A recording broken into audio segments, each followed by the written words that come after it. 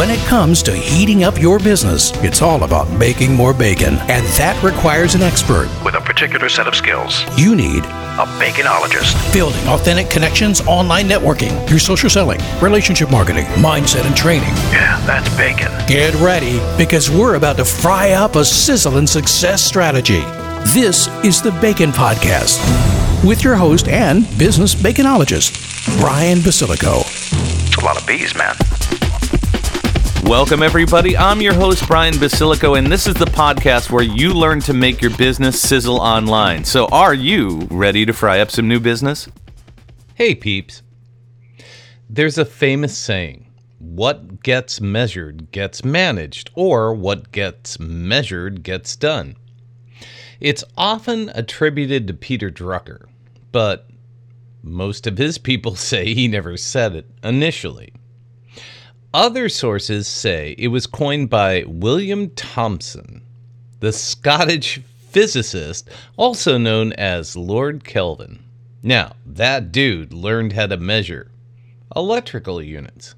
But when it comes to measurement, what happens when you are measuring the wrong things?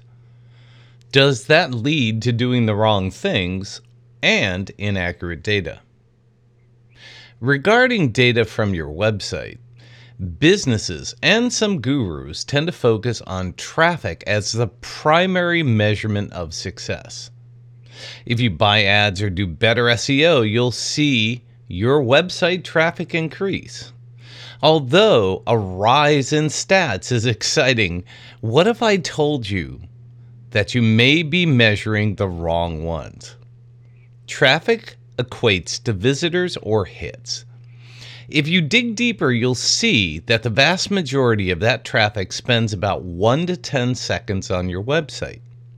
A human can only do a little bit within that time, but a bot or a web crawler can determine if your URL is working and if it's legit and if certain keywords are present.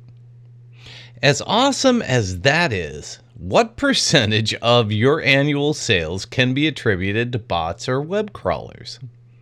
I would imagine that would be between 0.001% and 0.03%. In other words, literally nothing. Humans tend to engage anywhere between 30 seconds to 30 minutes on your website. What you want to measure is that engagement. For example, a client of ours has monthly web traffic of around 7,000 hits, sessions, or visits, depending on what you want to call it, to their website per month. 95% of those are 0 to 10 seconds.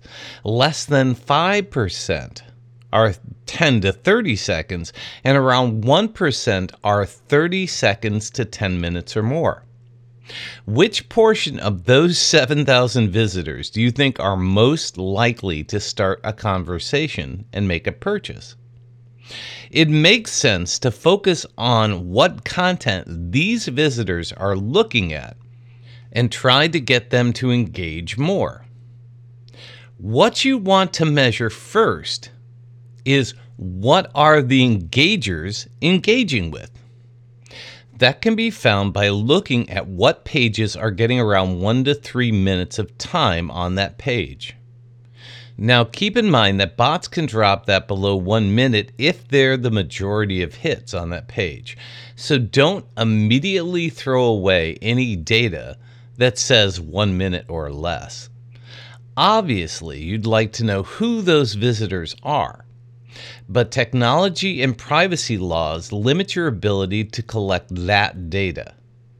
You can, however, still collect information that can lead you to the promised land, knowing who is engaging and having real-life conversations with them. When you know what pages real people are visiting, it just makes sense to entice them to keep engaging. But how? One way is to ask questions. If you add a call to action, think like a banner ad that says, "Got questions? Click here." You can be sure that at least some of the page visitors will take you up on that. This generally can take them to a Contact Us form where they can fill out their question and basic contact info. This can be effective, but people equate giving contact info to being added to an email list. So, those who don't have an immediate need may hesitate. Another way is to predictively answer questions. We do this with a decision tree. This, like a banner ad, gets people to click through. The difference is they're not forced to give any info to get answers. The first page confirms that we understand their issue and that they're in the right place. When they click next, they're given 2 to 3 options to narrow down their issue and outcomes. Finally, it takes them to a page that offers a good, better, best option trio, the power of 3, and lets them download a PDF slick with those options and additional information where no contact info is required. Also on that page, you can add other links to resources. This could be videos, webinars, ebooks, links to more detailed pages, and an opportunity to connect with a member of your sales team. Some of those options may require contact info to complete, but at this point, they've probably engaged enough to improve your chances that they will want to engage more. This is a great way to drive additional measurable traffic to pages and resources associated with marketing development funds.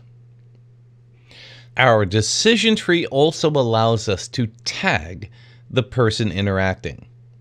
If they choose to give information in any form on the website, we can track when and which decision tree they engaged with, even if it's weeks or days before they provide any contact details. This provides key insights into website visits and activity, which can be analyzed and utilized by management and/or salespeople. This has been a game changer for not only my business, but my client's business. And keep in mind, this is not like one of those cookies that tracks you across the internet from other websites. It's not going to stalk you when you go to Amazon. It's limited to your website only and only tracks activity of people for about 30 days. So let me leave you with some final thoughts. Keep in mind, this is not designed to trick visitors into disclosing information. It's all about trust.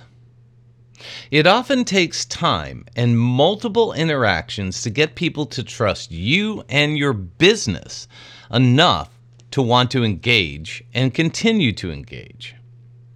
The secret sauce is knowing what questions your audience wants to have answered and providing them with quality options to explore, even if it does not lead to an immediate or even a future sale. Think of all this as business intelligence, and you can use that intelligence to build trust. And as I've said before, trust takes time and trust takes patience. So I want to leave you with a quote from Napoleon Hill. He says, "Action is the real measure of intelligence." So let me ask you a question. How are you collecting intelligence that will help you and your team improve sales? Thank you for letting us sprinkle some bacon bits into your brains. Want some more? Learn more about this podcast and our guest experts at baconpodcast.com. Have questions? Send them to askbrian@baconpodcast.com. Until next time, keep sizzling. And remember, it's all about the bacon.